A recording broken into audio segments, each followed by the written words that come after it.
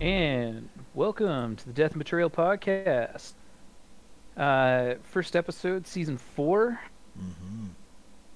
But later, with me on deck today, though, is Craig, as per usual. Craig, how you doing? I'm doing great. How about you?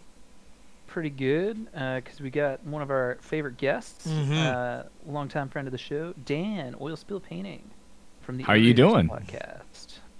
How you Uh, doing, y'all? yeah, fucking dynamite. I'm full of ice Fantastic. I'm excited Uh, you're on, Dan. I told you that when we were chatting there. I was like, fuck yeah, we're having Dan back on again. It's been a minute. It It has really been. has. And yeah, I was like, you know what? You guys are just not hitting me up anymore. Like, come on now. I've been wanting to get back on for a minute. No, but to in be reality, fair, I no, don't plan well enough. no. I'm just giving y'all some gripe. I mean, you guys wanted me on earlier, but I just went through a move recently, Yeah. and so because of all that, just been real busy with like personal life and stuff as well as work. Yeah. And so it's been me. I'm the one who's like dropping the ball, not y'all. Team Wow. effort. Team F, yeah. Let's split the blame here 50-50. Okay, fair enough. But so typical shipping manifest for one of our gong shows here. We'll talk a little bit about what we've been working on. Maybe a spot of what's new, but I don't know. I haven't really been keeping up. I know that we saw the Warhammer preview, and they showed like the Typhon siege tank or the Cerberus or something. Yeah. I'm not really much of a treadhead, so I didn't like pay attention. I was more still just like creaming my jeans over the new Warcry box set. Oh, yeah. Yeah, with like Japanese samurai vampires, and I was like, okay, well, you had my intention, but now you have my intent. Yeah, I don't play 40K anymore, but those world eaters. Oh, man. Yeah, Yeah, I mean, you the paint world those eater a in little me. differently.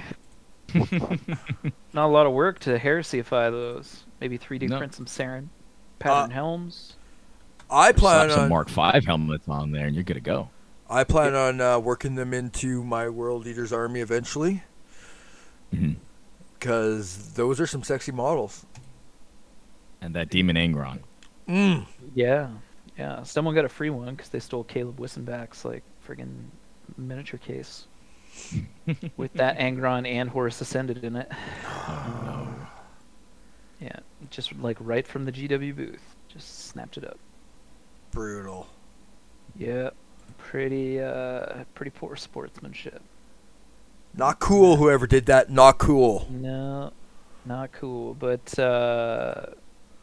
and if you're a kill team person like the Adeptus Arbites, are gonna get their Arbites. return to the stage? No, we've been over this because you don't call them Astartes. Yes, you do. Like- They're astards. Like, they're not like Adeptus Astartes. They're like No.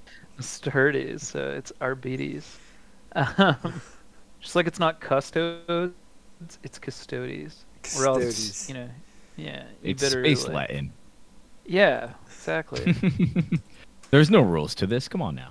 No, there's It's rules. whatever GW makes it. Yeah. Yeah, and GW officially said that it was Arbites, not Arbites. They said it. They were right there. We were both there. I know we were there, and I told you, I looked you right in the face and said, I'm not calling them that. I said you are. But yeah, those got me those got me right hard for sure. I was like, I got to get into kill team. Yeah. Just Yeah, because I've always had a thing for the RBTs. yeah. Thank you. That's for you. That's for you. Yeah. And so yeah, so I was as soon as I saw that I was jacked, 100% jacked for that. Oh, yeah. Yeah. And then after we talk about what we've been going on, we'll talk a little bit about LVO, which was as of time of recording this last weekend. Yeah, 1 week ago. Hmm. So okay start to the year, I guess. But Craig, why don't we start with you? Have you been doing any hobbying lately? Have you just been jacked up since you got back? I got back. I had to organize my hobby area. It was a gong show down here.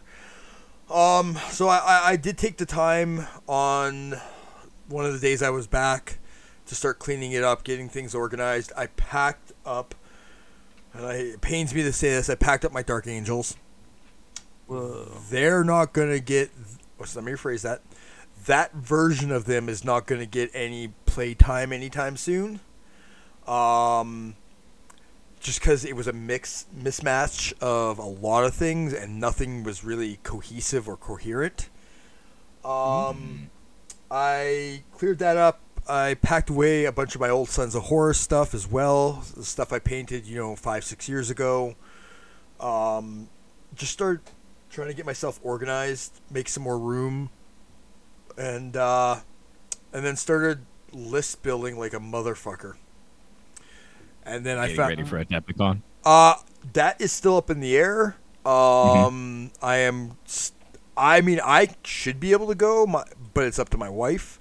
And right now I'm not going to ask her because right now might not be the best time. I just came back from one event. Yeah. That's a hard sell. Yeah. So, and she's having a bit of a rough go right now. So right now I'm going to be supportive husband. That's my role right now. Not, bye, I'm leaving again. You know what? You're going through a very hard time right now, but I'm going to Chicago. I want to hear all about it when I get back. But yeah, I have been list building. Box of wine on the counter. I have been list building. Dark Angels. I know I just packed them away. You're packing them away, and then you're building. List build again. Well, here's the thing. Again, well, that's just it. I need at least one loyalist force. One. I feel you on that. The Night Lords are pretty cool though. And so I started list building. I didn't have the Liber Astartes book. I only bought the Liber Heretica because I was focusing on the Emperor's Children, and I just kind of looked into the way the Dark Angels are playing now, and was like, holy crap, I can make a pretty good list with this. And I already have a bunch of stuff that I haven't painted. I have like the Knights. I have a bunch of bikes or jet bikes that aren't painted. I have the plasma gun guys. I can't forget their name right now. Interrupters. Thank you. I have a Land Raider or Spartan sitting around waiting for them. So I have a fair amount of the stuff I need. I only really need 30 tactical Marines, a Land Raider, and 10 Terminators. And it's done. So. Yeah. Not bad. But standard Terminators or Cenobium? I want to go with Tartarus Terminators. I plan on doing the Deathwing.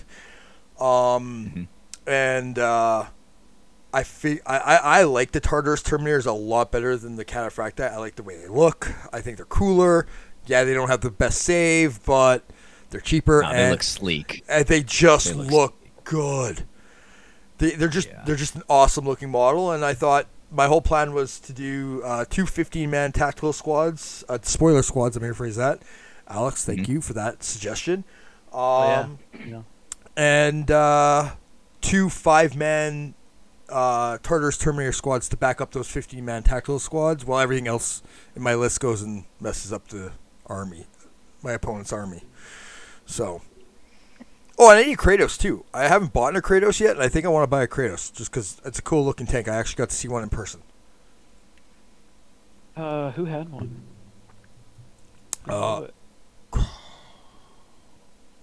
Someone who had it. I forget now. Oh, I don't know. There was a couple of them that had. There was a couple of Kratoses. There had to be at least 2. Alex Beninsky. Alex Bud. Okay. Yeah, he had his one for his Emperor's Children. Actually, I think both of the Emperor's Children on that table had Kratoses. Oh, yeah, you might be right. I might have just seen it as a Sickran when I was walking by, but yeah. Yeah, I mean, it looks like a bigger. Yeah, it looks like a bigger one. So, but yeah, so that's what I've been working on. How about How about you guys? Well, which one do you want to hear from next?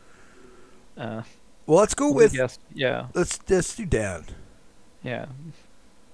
All It's right. only polite. So sounds good. So let's see. Well, outside of commissions that I've been working on, I just got done with a Carriage Drone Overlords commission. It was like a whole army of them for Age of Sigmar. So a bunch of those blimp-looking things and a bunch of infantry as well. But outside of that, as far as personal stuff that I've been working on, I'm actually gearing up for Adepticon. Because myself and Josh, my co-host at the Iterators podcast, we're actually going to be going to Adepticon this upcoming in March in a couple months. Yep. Mm-hmm. And we're going to be going. We're going to be in the tag team event as well as the Zone Mortalis event. And so me and him have been furiously just list building, figuring out what exactly we wanted to bringing our concepts together as far as what the reason why, especially more specifically why our tag team event, why is it that his character and my character are in this thing together, right? What are they doing together? Why are they going about in this engagement? They're his background, my background, and we're pulling from characters that we've been playing for a while, not unique characters, like Abaddon or anyone like that. Characters that we've designed, they're just Centurions, nothing crazy. So on paper, they're just Centurions, but in our headcanon, they're characters that we developed over the course of years of play, and they've actually developed their own little backstory. And so we're really excited to bring those characters out onto the tabletop at Adepticon and really just have a lot of fun with it. So other than that, it's just been, that and list building and things of that nature. So, yeah. That's awesome. And then lots of painting, making sure that all the models because I'm working on some new models that I want to bring out to the to Adepticon. I'm working on, just some stuff that I'm just working on painting, and it's giving me an opportunity to try out new stuff, bring out new models, try things out, and see what I like, and trying to bring that vision to life on the tabletop. Because the one big thing is I don't really want to run with what I usually typically run all the time, just because it's giving me this is kind of giving me an excuse to branch out and try something new, try something different, and really get some models that have been on my backlog just painted up. So I'm using that as a personal motivator. So yeah, that's awesome. Oh yeah. Any sneak peeks?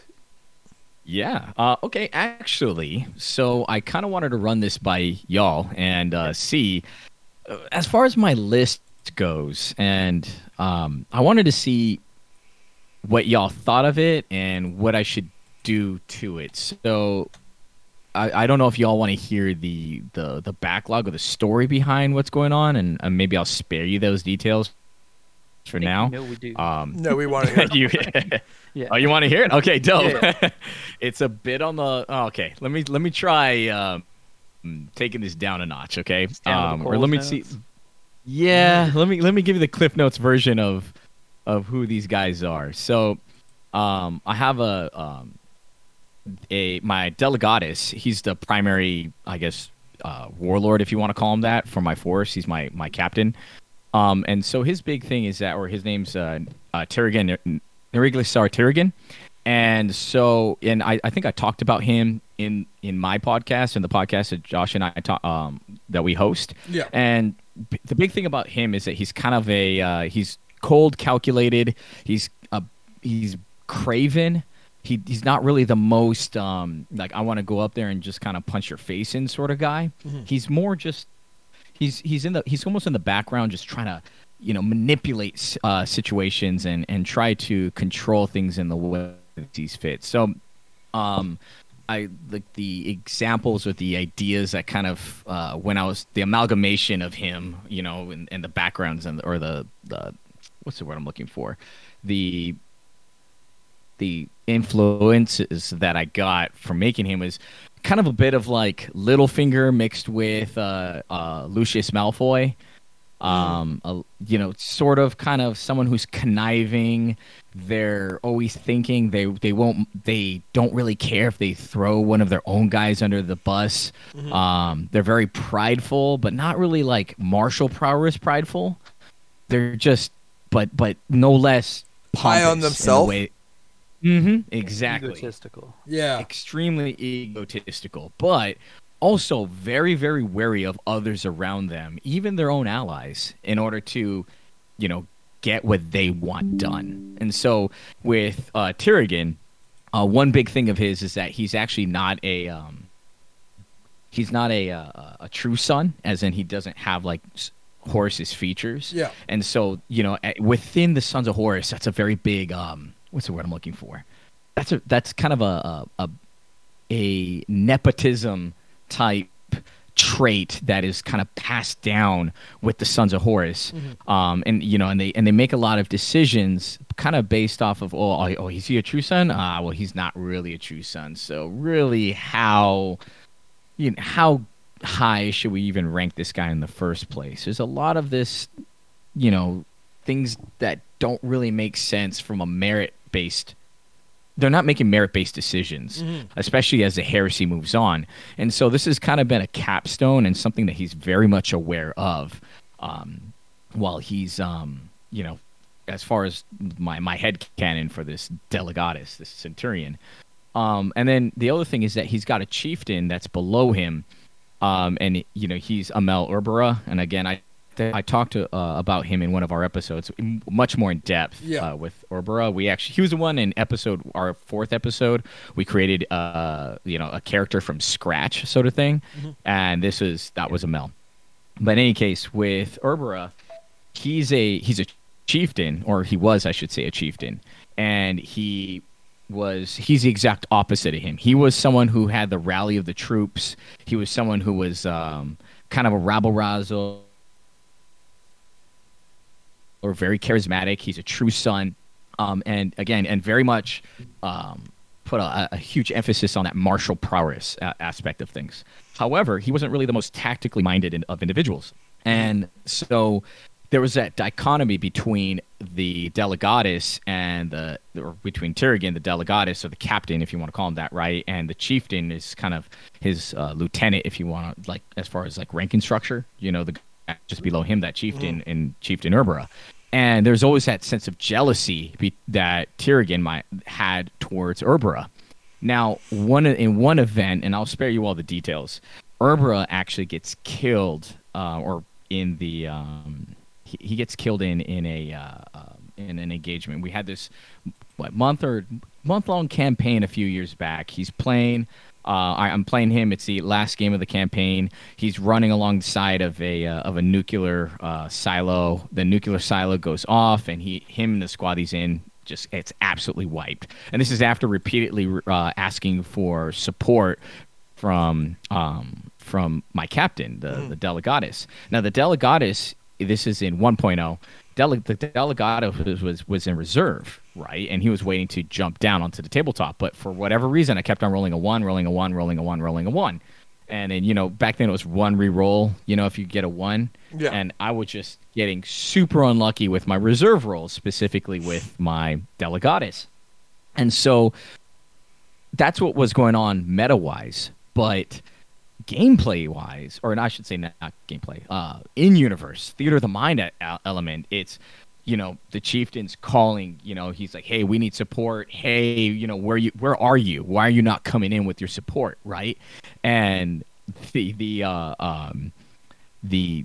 Delegatus goes, nah, like, I'm gonna let you die down there. Like, screw you. Like, screw you. You've been that annoying, and you're towards me, not annoying, what's a better way? You've been a thorn in my side for this long. You're basically getting the rally of the troops behind you. All the troops cheer your name, not my name. Yeah. I'm going to let you die out there. I'm going to leave you out to dry. And as a result of that, the reserves never came in. I actually didn't, as there's a point when we kind of came up with the guy I was playing against, we kind of came up with that narrative. I'm like, you know what? I'm not even going to roll for my reserve rolls anymore because I don't think the Delegatus would want to come down there anyway to help him. Mm-hmm. And so narrative, what X on a term, your reserves auto come on. I was like, nah, he's not coming on because he's actually saying screw you, you know. And I think that makes a little bit more narrative sense. To my detriment as far as gameplay wise, but I thought that it told a better narrative, and so I went that route. In any case, my chieftain, he ends up getting he takes a nuke to the face and dies, right? So it was with some of the special rules that we were playing on the tabletop that we're playing on. As a result of that, he dies, and so we wrote this kind of epilogue, this after action report about what happened to what was going on. And what we decided was that the Delegatus, the captain, he comes down to, because I did end up winning the game, right? And so he came down after the engagement, or I should say he didn't even come down. He had his men come down and just survey and pick up what was left, remaining gear and blah blah, and do your consolidation on the objective. And as they're doing that, they notice that here's Chieftain Amel Urbara's body, and he's barely alive, right? This guy's barely freaking alive, like basically he's there with his dying breath sort of thing, right? And so what we thought was really interesting about that is we decided let's kind of talk about like that. And so one thing that in fact, we even wrote up a little excerpt on that. If you guys don't mind if I say it, it's only like a couple. All right, so yeah, go ahead. It's the Battle of Spaceport Angkor. That was the event, right? So the title is the failed Usurper Reborn. So the reactor blast was visible from orbit. It was over. The thorn in Nereglisar Tirigan's side was finally no more. He would almost miss the competition. Almost. Of course, his attempted usurper, Amel Urbara, would prove to immediately be more aggravating in death than in life. Sir, we have confirmed vitals. Captain Urbara still lives. Should we send a Stormbird to retrieve him? One of the lieutenants spoke. His hushed tone indicated that he expected the offer to be refused. The cunning lieutenant was aware of their dichotomy. Nereglisar thought he would have to look into this officer as well. Now presented with a choice, Nereglisar paused and raised his hand to his chin. The bastard can't even die properly, he thought to himself. It seemed a clear choice at first, but then the fact that he had to make it seemed a clear choice at first, but the fact that he had to make it at all annoyed the Sons of Horus warlord. However, it irritated him until he hatched a cruel plan to exploit the situation. If he could inter Urbara in a dreadnought, he could make use of his rabble-rousing talents on the battlefield and still control him off of it, removing him as a political threat. He looked up at the lieutenant to respond. Send it. Oh, and send one of my personal apothecaries to attend Captain Urbara. He will know just how important the captain is to our detachment. And that's that. So nice. So that's kind of that epilogue on that. So how I play all that to say, the reason why I'm kind of saying all that is because Urbara is then turned into a Leviathan dreadnought, because Leviathan dreadnoughts are much more painful. There's radiation that occurs and everything, and so it's not really, and it's kind of a short life as you live in that thing. So and it's not a happy existence what's left in there. And so I kind of thought like this is kind of like almost like a prelude to what happens in 40K with the Hellbrutes and how they kind of utilize those.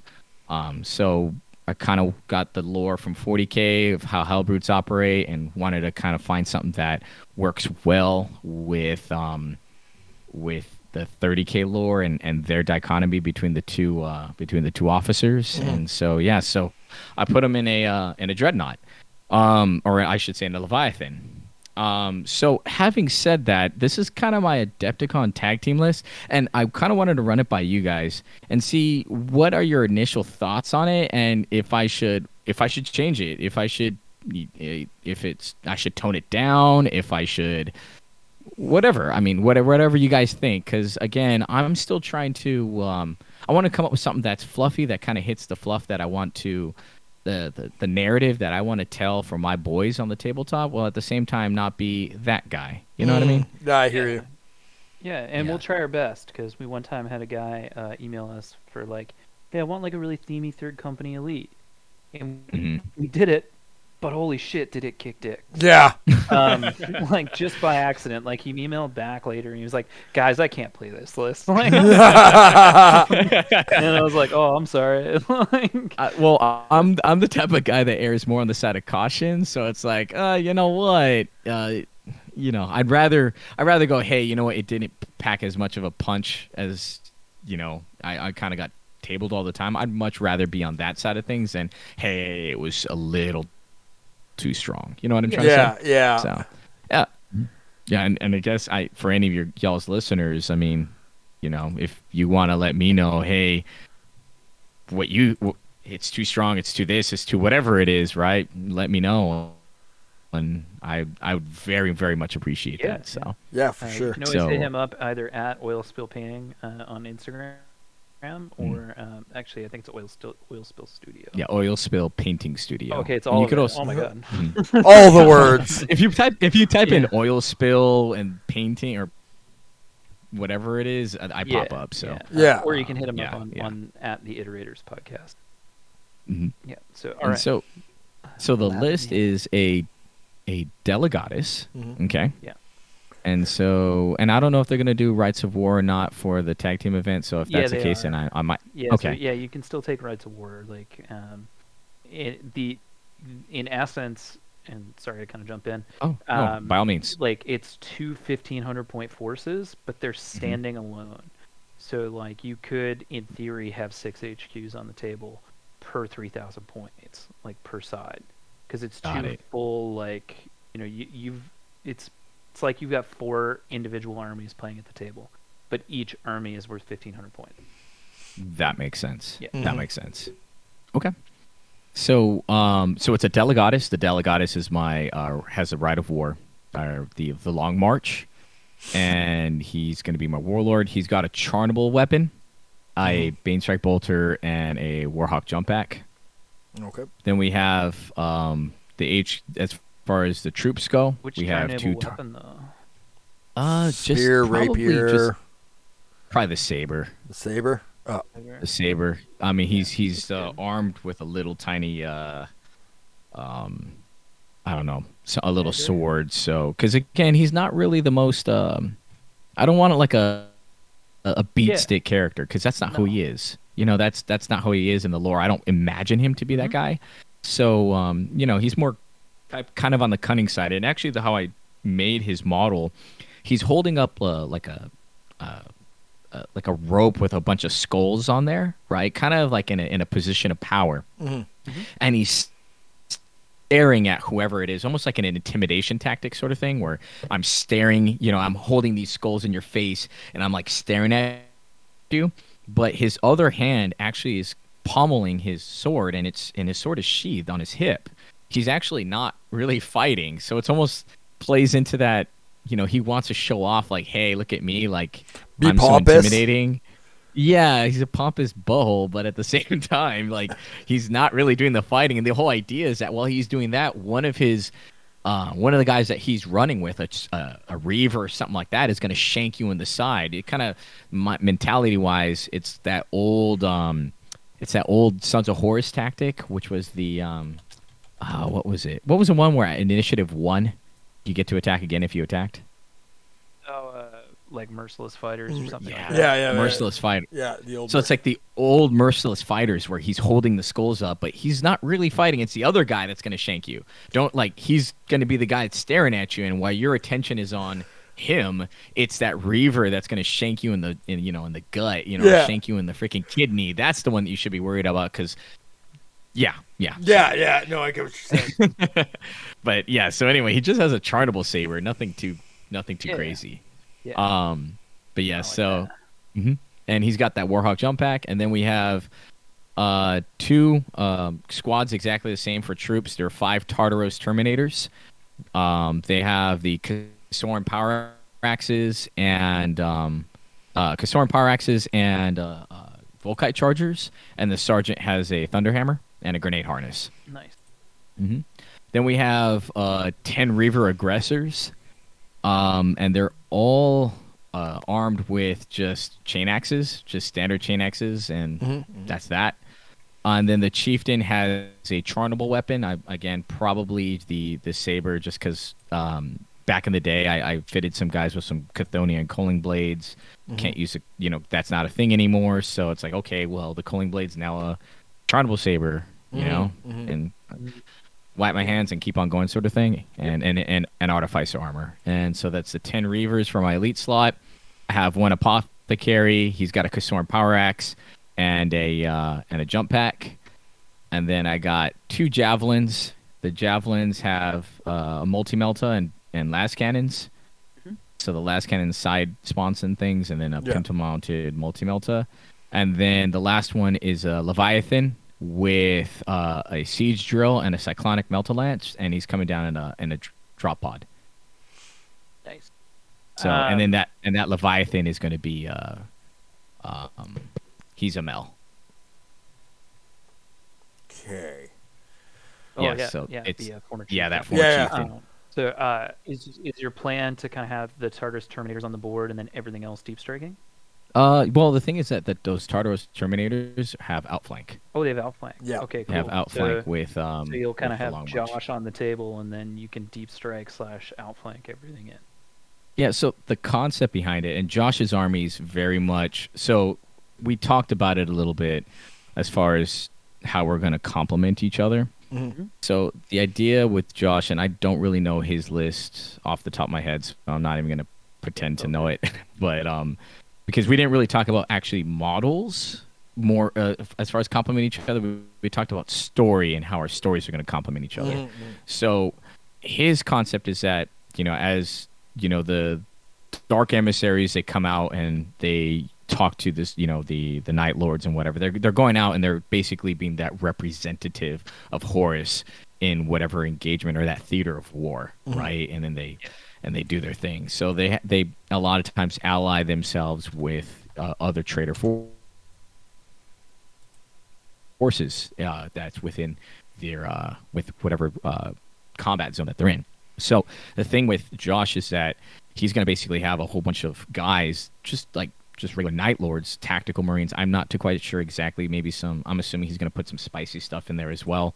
But basically, they come in and they harass you, right? So because they're Night Lords, and that's kind of what they do. They're infiltrating in. They're doing their weird shenanigans, and they're just harrying you and being annoying.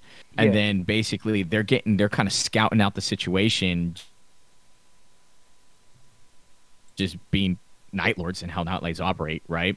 And then the Sons of Horus come in, and that's they're known as that spear tip assault, right? So they'll see and they go, oh, right there, now this is where we go. So they're kind of this is a small little engagement in a much larger battle that's occurring. The whole overall right? feel to me, if I'm interpreting this right, is a lot like how you described how you used to visualize the old merciless fighter, right? He's holding the skulls up. The skulls are, in essence, the entire Night Lord's Legion, or the majority of it. It's pulling attention, it's causing fear, it's causing intimidation, and then the guy comes in from the side and knifes you. Yeah.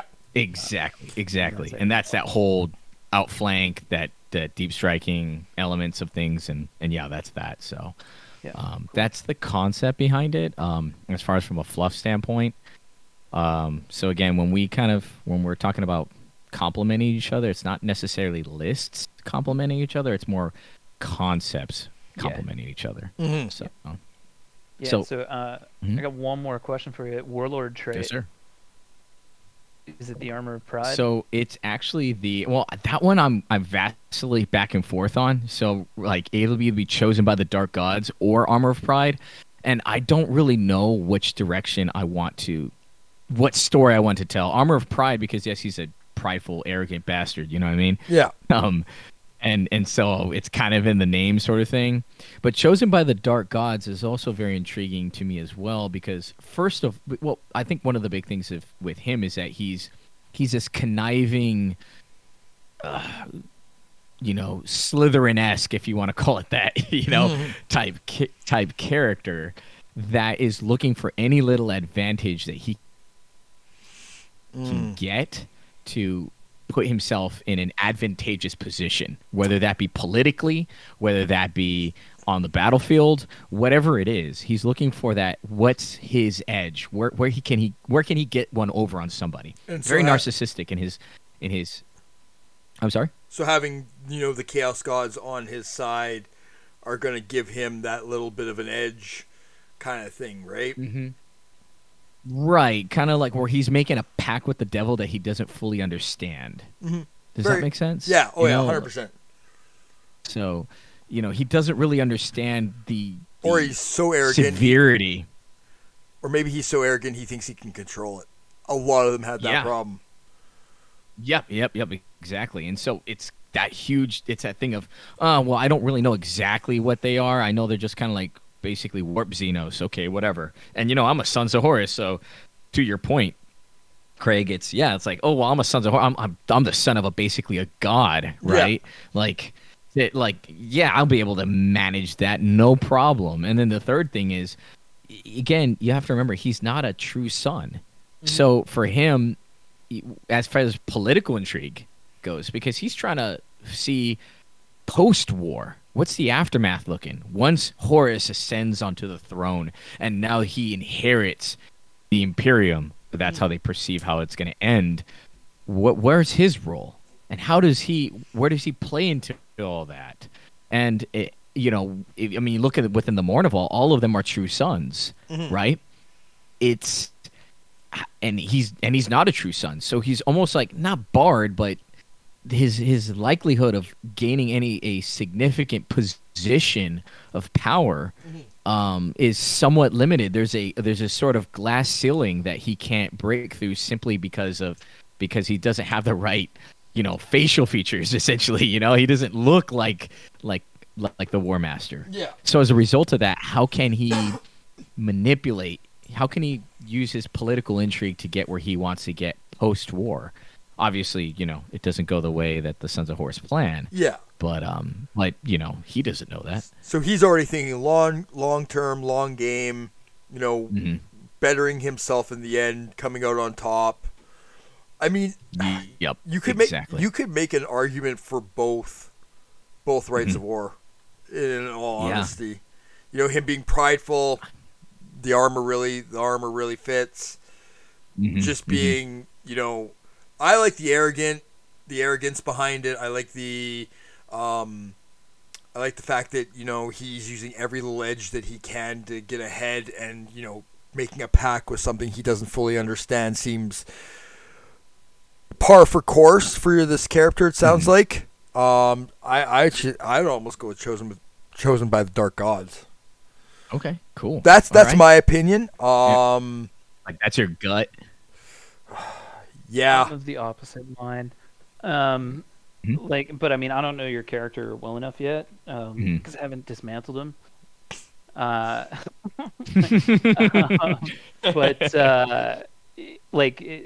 Based on what you've explained, to me, Armor of Pride almost seems better from my perspective, and not in terms of functionality. It seems like it's good. I don't know, but if he's so driven to succeed in the face of not being a true son of Horus, right? And he is so conniving, that also to me would pour through in the functionality as well, right? So if it's he's still got D3 wounds, well, it's because instead of the very last, just as whoever's coming down with that killing blow on him, you mentioned that he's the kind of guy that would throw someone in front. Maybe he pulls a Reaver in front of him. Oh, that would be cool. So he's not that is a cool concept. Yet. He's still there. Right? Maybe I pull a Reaver when, if that happens, and then he comes back to like, let's say I roll the die and I don't roll a 1. And Yeah. what I do instead is it's the old look out sir rule. Yeah. And I just pull. I mean, I know that's not part of the rules, anymore and anything. But I just snatch a random Reaver and he go, yeah, he took the blow for him. Yeah. Yeah. Exactly. Or more so, he pulled him in the way. Yeah. Yeah. 100%. Huh. Exactly. Right. So That would be cool. And I think people really appreciate narrative stuff like that. Like Colton was just at LVO, and I was going over his list, and I was like, if suzerains this year, and he goes, well, no, because his gaming group has just been like real hard for the push for Beta Garmin. Yeah. And so Right. all their games have been through that. So, he made like a new character, and that new character was based on kind of like this obscure battle that went for a really long time, and it was supposed to be really important, but it's like a one-off throwaway line in one of the books. And so they've been fighting that. But his Praetor's suzerain command squad was like slaughtered to a man in one of his previous push for Beta Garmin games. So he didn't bring it to LVO because he's like, they're all dead. Oh, that is so sick. Yeah. So he's like, I couldn't bring them because they're like they got killed to a man on like this shipboarding action. And so Yeah, I'm like "Fuck, they're damn, not dude, that's they're not a sick." part of the force. Yeah. So he didn't like replace them. It was just like, oh, like so you requisitioned a new like suzerain squad. It's just like, no, there's no more suzerain squad in that. It's not like you can just churn those out, by the dozen. Yeah, exactly. So he's just like, there's no more suzerain squad. And I was like, oh damn. What a cool concept. Yeah, exactly. I was like, you're really committed to the bit. I like it. Yeah. And then that whole story had me like getting scraped to death by my zipper. But Dude, your sayings, I swear to God, dude. these were like my more tame ones. I had one at brunch today that is definitely not appropriate to repeat.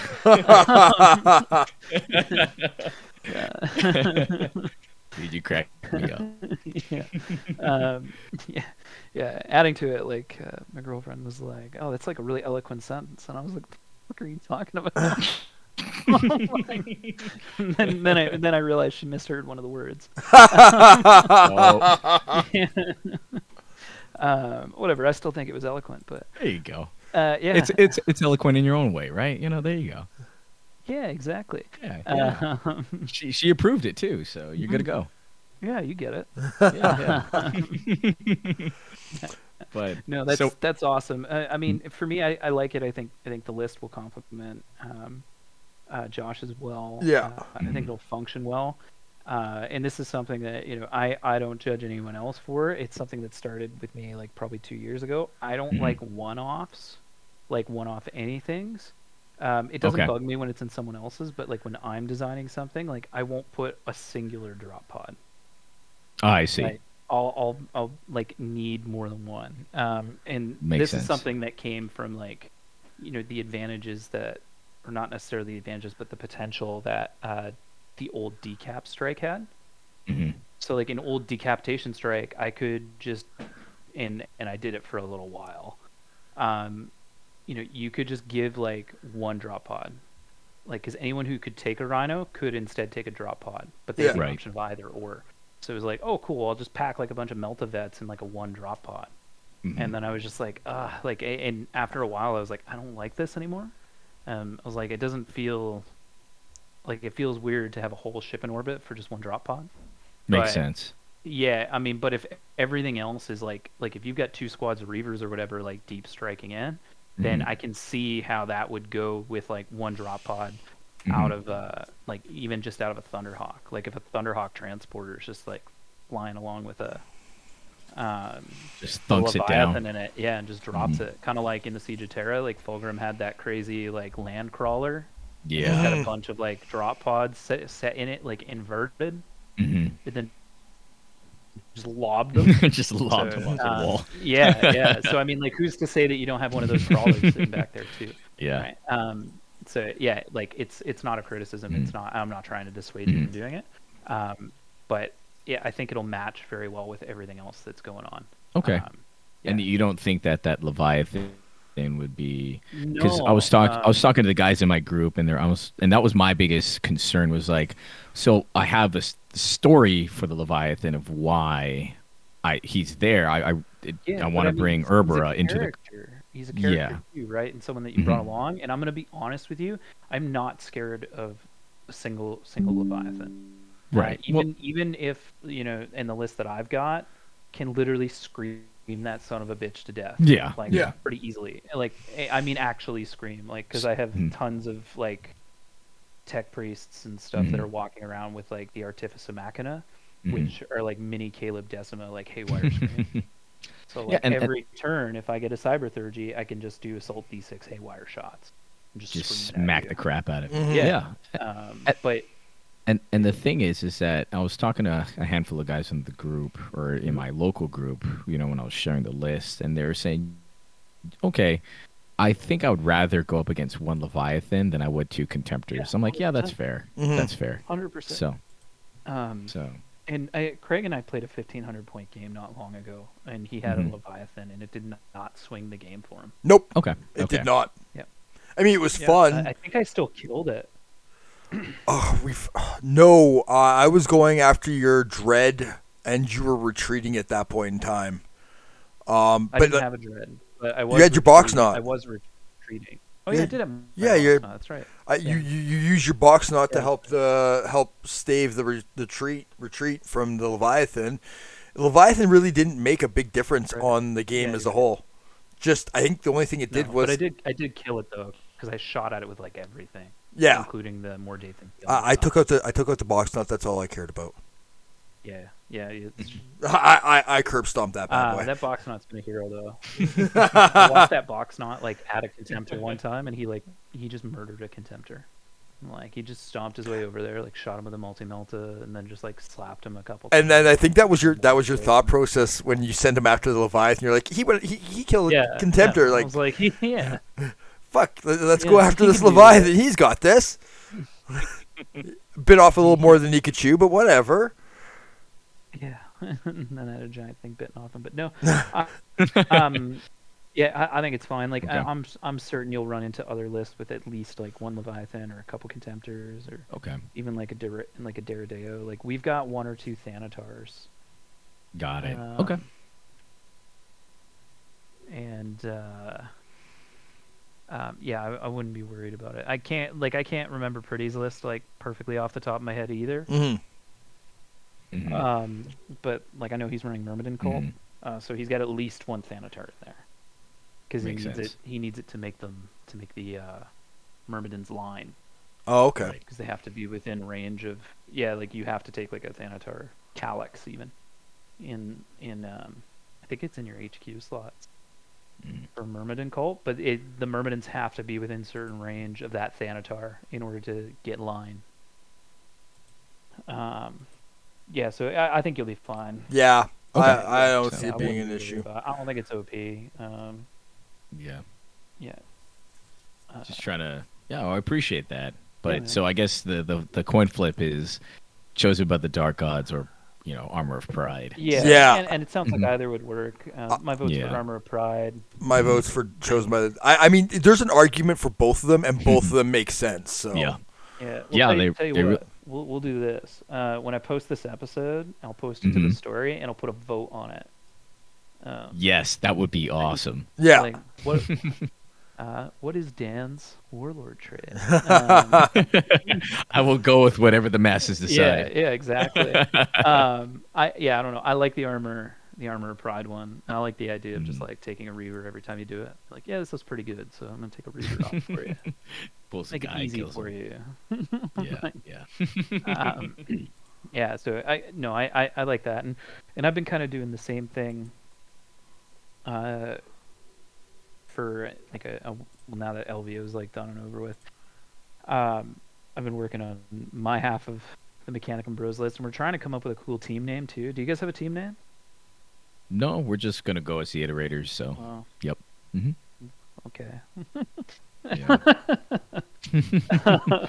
Unless you can come up with something for us. I mean, that's I don't know. Shake and bake. shake and bake. Like the old Talladega Nights tech team. Yep. Yep. Beavis and Butthead. Yeah. Dumb and Dumber. I don't know, something like that. Yeah. flawless in execution. Jack Johnson, Tom O'Leary. Um, yeah, No. yeah. I don't know. Pretty and I are trying to come up with one, but Mhm. Super Mechanicum Bros just doesn't roll off the tongue. Um, Mm. but I'll think of something. I'll think of something. I'll shoot a couple your way. all So right, all right. yeah. Yeah, I'll see if I can cook anything up in exchange. But yeah, I mean, I've had Mechanicum stuff for a while, and I flip back and forth on what I want to do with it and how I want to theme it. And at the end of the day, you can take the man out of the 19th Legion, but you can't take the 19th Legion out of the man, I guess. So I'm going like full fucking Mechanicum Assassins, which I don't think I also have never seen anyone run a Malagra Archmagus. Um, and so that's part of it too. But I don't have a story built for this guy yet. I can't even think of a good name because I don't even know how to name fucking Mechanicum characters. Is that the guy that you showed us earlier? No, that's probably not going to be him. I got that like Erasmus, whatever the hell his name is, like the limited edition Inquisitor. Mm. And he looks like he's like a former Tech Priest Inquisitor or something. So I'm using that as a base model. And I may not even actually use that interfector that I built, because like everything else kind of has some version of like almost a Japanese looking theme to it. So I think I'm just gonna lean into that and have like a series of like assassin / samurai looking type tech priests all over the That would be place. sick. Yeah, I think so. And I got to kind of land on like a color scheme for that, but so it's because as I was reading the rules again, like today or yesterday or something, I realized that when you take a Malagra, not only do you get prehensile data spikes on your Tech Priest Auxilias, they also gain Scout. So a lot of my units are really fast moving. Like I'll have an Aquitor Magisterium and his squad of Vorax, which scout out, and then 2 squads of Tech Priest Auxilias with their Servo Automata, which scout. Right. And I'm primarily using Cyber Hounds and like different like cyber animals as kind of the like Servo Automata with servo arms, because it fits like a Hunter Clade type thing, like moving quickly. Because I was like, man, like these mind-locked servitors like don't really make sense. For, like a bunch of would-be assassins or character hunters or like ambushers. And so even though like I love this guy, I'm not sure yet if he'll make it in. He may just be on the basis of time because he looks cool. But and then the Vindicare Assassin conversion, which I'm probably just going to start calling like an Aquitor Exodus or something instead of like an Aquitor or Acuitor Magisterium. Call him like an Acuitor Exodus. And he infiltrates. So like I move very quickly, so I want more like robes that are somewhat open. Right. Oh, okay, To allow movement. Yeah. So like I've got that Blanchian Sisters battle that they had done like forever ago. Oh yeah. And she's kind of got like a similar look and a similar armor looking set to the Erasmus guy, and then I'll just swap torsos, which lengthen them and make them a little bit taller. But as I was thinking about it as well, I was like, man, like an assassin tech priest,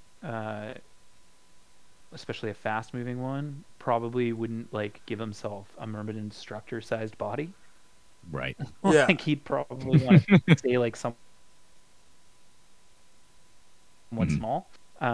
And that's not to say that I won't bring the guy that I did convert, because I may pair him with another one and just like I just ordered the Vansar champion and Carapace armor that comes with all the spiders.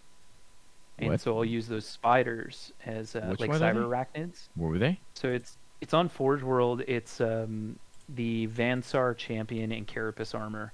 Those with, like, for 3 Necromunda. cyber arachnids. Yeah, I've seen So those. I ordered that to use those spiders as cyber, like as servo automata with servo arms as well. So I might have that one little pocket of Tech Priest Auxilia that's more of like poisoning type assassins. So and then their scout I'll just have to pretend is more of an infiltrate. but they don't infiltrate as far because they're slow because they've got closed ropes.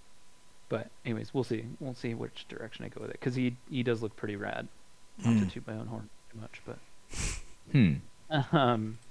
So, so the assassin element of it, right? And you said you were looking. What was the color scheme that you said that you weren't really quite too sure on, or? yeah. So I'm not really sure. I was gonna do maybe like a dark gray, because like that can kind of look cool with still like the bright red shoulder pads, like kind of a bluish gray. But I guess that's like Tagmata Satrael, which is like a trader, Right. and I'm not about that life. I'm about the element And so, can you give me just a little background on what they are? Just what they are generally. Like, the are you? Malagra. Did you ever read or listen to Mechanicum? Yes, a while back. That was like And 5 years ago. Cybernetica. Yeah, same thing. Yeah. So the Malagra are kind of like they would have been like proto inquisitors, but also would have been like the Mechanicum assassin clades. So Okay. yeah.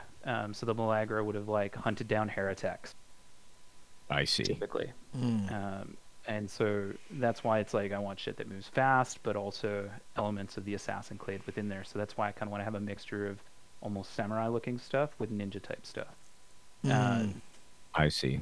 Yeah, like cyber ninja type stuff, and it'll contrast nicely against like the mass amounts of robes that'll be in Pretty's Myrmidon cult.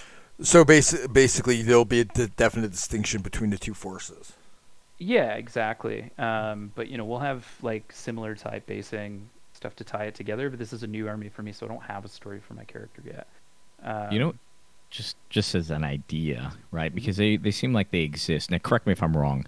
They seem like they're like a detachment that are attached to your main force, correct? Like not in game, but in lore. Does that make sense? Like they're not native to that whatever unit that you're bringing, right? Is that yeah, for the most part. I mean, they would have their own like support elements within there, but that's what makes it nice about being able to keep everything within that sort of one theme, because like the Myrmidon cults get petitioned, so they kind of like operate on their own sort of like outskirts, and you petition them like you would a Night House or a Titan House, and then they would then go and attach. Yeah, exactly. They would come and attach themselves to whatever you're doing. So in the the theory sort of that would fit here is that the Malagra or the Hunter Clades have like a beat on traders and heretics, but they need more firepower up and above what their skill set is. Right? So they're like, okay, well, if we're gonna do that, then we need to petition, the Myrmidon cult of Pretty, Right. and get them to lend their firepower, so that way we can kind of get the characters that we're after, and get who we're after, right? So that's kind of the thought process behind it, and it's just something different and something refreshing. But I just like assassins, and so I may end up thinking today I'll probably try to kind of base him a little bit on the Ghost of Tsushima, which isn't a real life character, but from like the PlayStation game. Who's just a rad samurai turned assassin.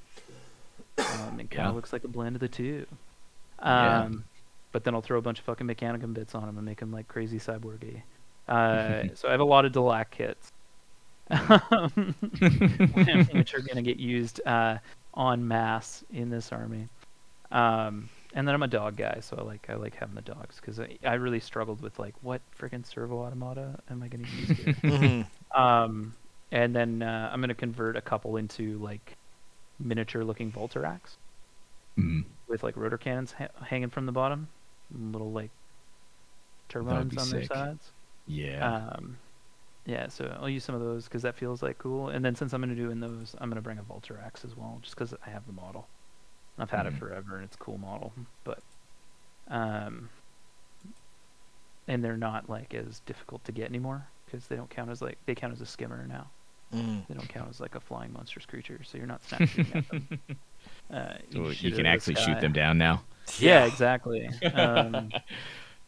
But he's gonna I'm a come little right for bitter that about that from Leviathan. 1.0. Yeah. Just a smidge, Right. not too much. It's funny. I used to play against one guy who would use them, and he would never point them at your vehicles. Really? Yeah, he would just harangue the fucking Christ out of your infantry with them, and it was effective. I thought it was a really good strategy. Mhm. So yeah, and then I need troops and stuff, so I like Thalax. So I'm taking Thalax. I wanted to take Guardian Automata Mhm. because I was like, oh, I can use like a bunch of Rust Stalkers, which look like fucking crazy assassiny. Right. But in 2.0, they got the support squad special rule. Ah. So I'm like, okay. So like they basically took that support squad special rule from the Castellax and gave it to the Guardian Automata instead. Mm. So Yeah. too bad I had to change what I was doing. So I have Thalax, 2 squads of Thalax because I like them. But the tech priests have line. So while they're not troops, Mhm. they score for me. So I'm just pretending they're troops. Uh, And then as the force grows, I'll just Headcanon add wise, more. right? Yeah, There you exactly. go. So as the Yeah, force yeah. grows, I'll just add more like tech priest assassins and servo automata and just make those squads huge. You can almost run this concept of like look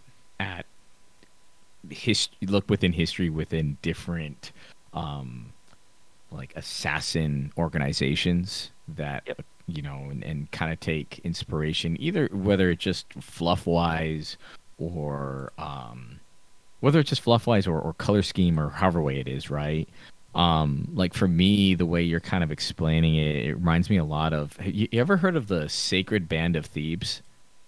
No. No. So they were basically an elite infantry force, but they were like a special operations. Obviously, it's way back in the day when during the Greek city states and whatnot.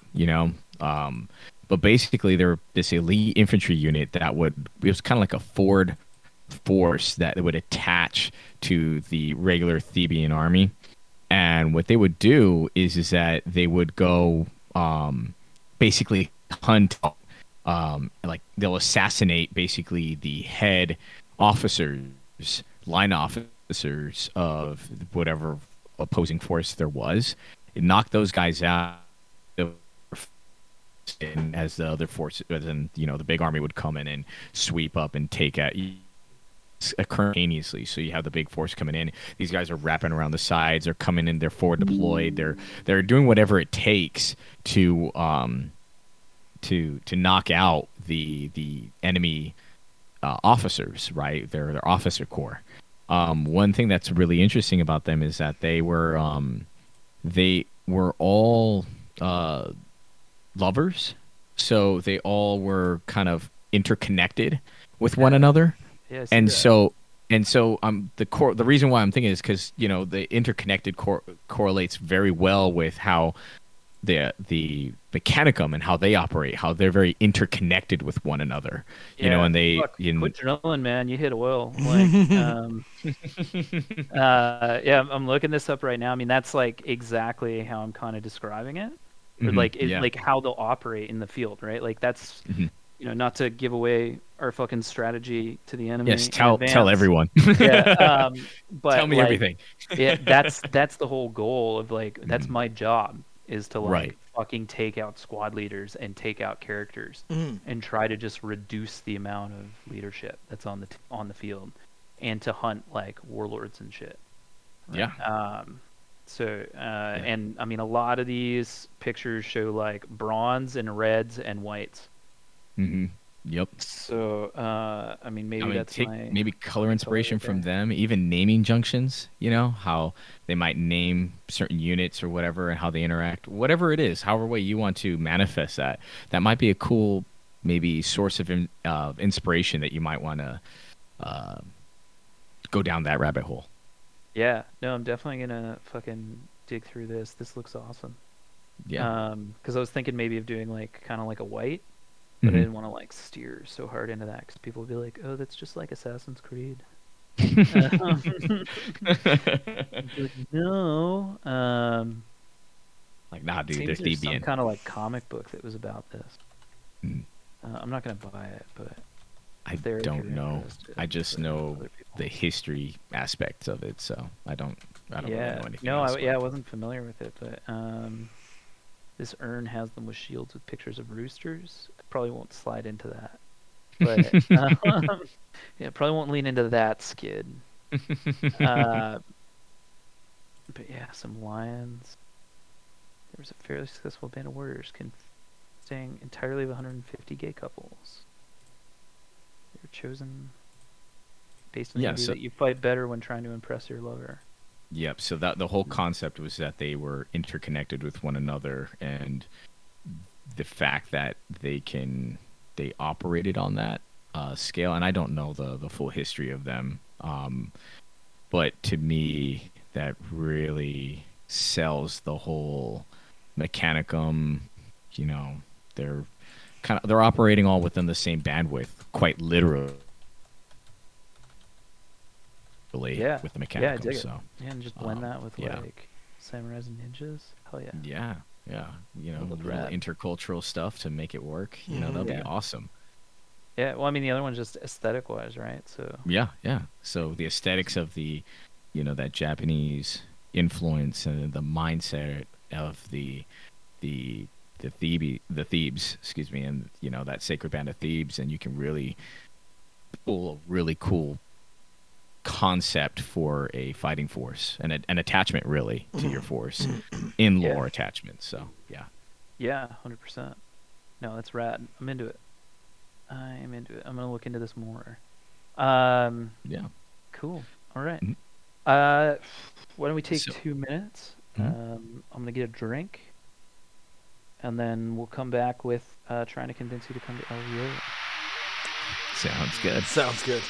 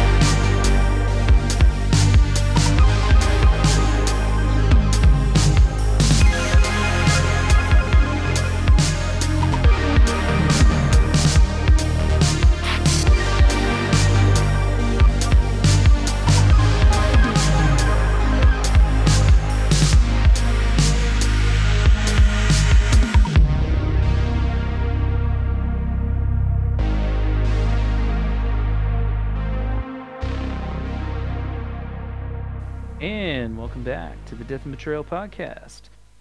Dan's still on deck with us. We're refreshed our drinks. We're ready Yes, to sir. go. All and right. We're going to talk a little bit about LVO. Sounds good, man. So basically, I wasn't there at LVO, but from what I saw online and from all the commotion that was going on, there was 76 players that were attending or something like that. The narrative campaign. It looked really big. It looked really fun. There's a bunch of photos that were getting posted online, on Facebook, on Reddit, on all sorts of mediums, and it just looked like it was just like y'all just had an absolute blast. But I'm coming from the perspective of someone who actually didn't go to LVO because it wasn't really in my budget at the time and everything like that, and I don't really, I had to choose either that or Adepticon. So, having said that, why should I go to LVO next year? So, Alex, why don't you sell me on that? Yeah. So I mean, obviously it won't be exactly the same next year, but last year was kind of the first year that we came back. It was the first year I was running it, and it was also the first year that it wasn't at Bally's anymore. So I kind of did like a send-off, and I didn't really get to choose the schedule last year, so the Mega Battle was on Friday, and so we kind of did like an attrition campaign instead. So we started like the Mega Battle on Friday last year, and then Saturday we went down to 3,000 points, and then Sunday we went down to 2,000 points Centurion. And it all just kind of rolled down to help set up a layer for what the overall narrative will eventually become or could become. Right? So it was kind of a send-off to Bally's, and last year I did this kind of mechanic, which about 50% of the people thought was cool, 50% of the people, it just didn't land for one reason or another. But I had done campaign contribution records. I used my usual campaign scoring, which I'll talk about in a moment. And some people on their campaign scorecard, or campaign contribution record, I should say, had a little sort of hidden Hydra on it. And so a bunch of people didn't realize they were actually being manipulated by the Alpha Legion and the Cabal. And so I kind of had 3 possible scenarios, which would then inform me of where to go on in the next LVO, which is the one that just came up. That's cool. So you're basically I'm sorry for cutting you off, but just so that I'm on the same page, you used last year's LVO or a mechanic that was in last year's LVO to then forge the events that transpired in what happened a week ago. Yeah, exactly, right? So what had happened was the Cabal and the Alpha Legion actually ended up winning. The Adeptus Titanicus event, their campaign scores poured in and helped do the same thing, helped influence it. And so what had actually happened last year was, since I wanted a way for the planet to essentially, quote-unquote, die, since we're not at Bally's anymore, and we had called it the Siege of Ballast last year. And the Cabal used a black cube to essentially remove that supply point from play. So calling back to the book Legion, if anyone read that, they had run into the weaponization of a black cube by the cultists on that planet. So I borrowed kind of from that. And so half the dudes were like, oh my god, that's amazing. And then the other half, it didn't quite land. And I'm guessing those are the people that didn't read the book Legion. And I was like, okay, maybe that was like a little bit too deep on the lore. But it allowed the planet to die and create a scenario where both fleets were kind of trying to escape the planet last minute and move forward. So enter Rio Prime, which is the planet that we fought over in this past weekend, and we called that the Assault on Rio Prime. So it was for the most part a neutral system, a neutral planet that had kind of declared independence. But so that way it wouldn't have to. I wouldn't have to repeat the same, like, okay, it's a whatever held world, and loyalists are attacking traitors held on that world. And so what I did last year was I had built, you and I talked about it last year on your podcast, right? I did the secret missions. We played it out because each mission played kind of the next step of the story, and you didn't know what the traitor was doing if you were loyalist, and vice versa. And so same sort of idea. And I started writing the missions again, and I went, Jesus fucking Christ, how many times can I really write people assaulting a planet and fighting each Right. other and make it Mhm. unique? And so I actually ended up just sort of proverbially balling it up and throwing it in file 13. Mhm.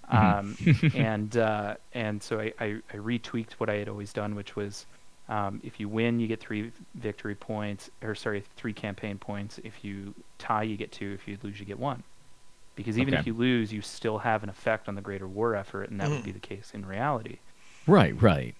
Yeah. So It's almost like it's the little section or the tabletop that you're playing on, that isn't the end all be all of the larger engagement that's occurring. This is essentially just one company versus another company, scale wise, right? And but it's a part of a much larger war effort, like you Yeah. were saying. yeah, And so I kind of like how you merge that concept of what's actually occurring, or what would naturally occur on a real life battlefield, and and incorporate that into the campaign. I really like that. yeah. And so from there, it was just a simple, how can I empower the player a little bit more this time around? So Hmm. instead of putting them on my narrative train, Hmm. thinking back to the push for Beta Garmin, which is very open-ended, allows people to play their own missions, do whatever they want, and create their own story. I kind of thought, well, how can I do that here? Hmm. And so, there's a group chat that I'm in, and so I can't remember who posted it, but it was kind of a like, you choose your mission, and then the opponent chooses their mission, and something similar to that. Hmm. And so I thought, okay, well, let's take a look at the missions in the book, and the primary objectives that come out of that.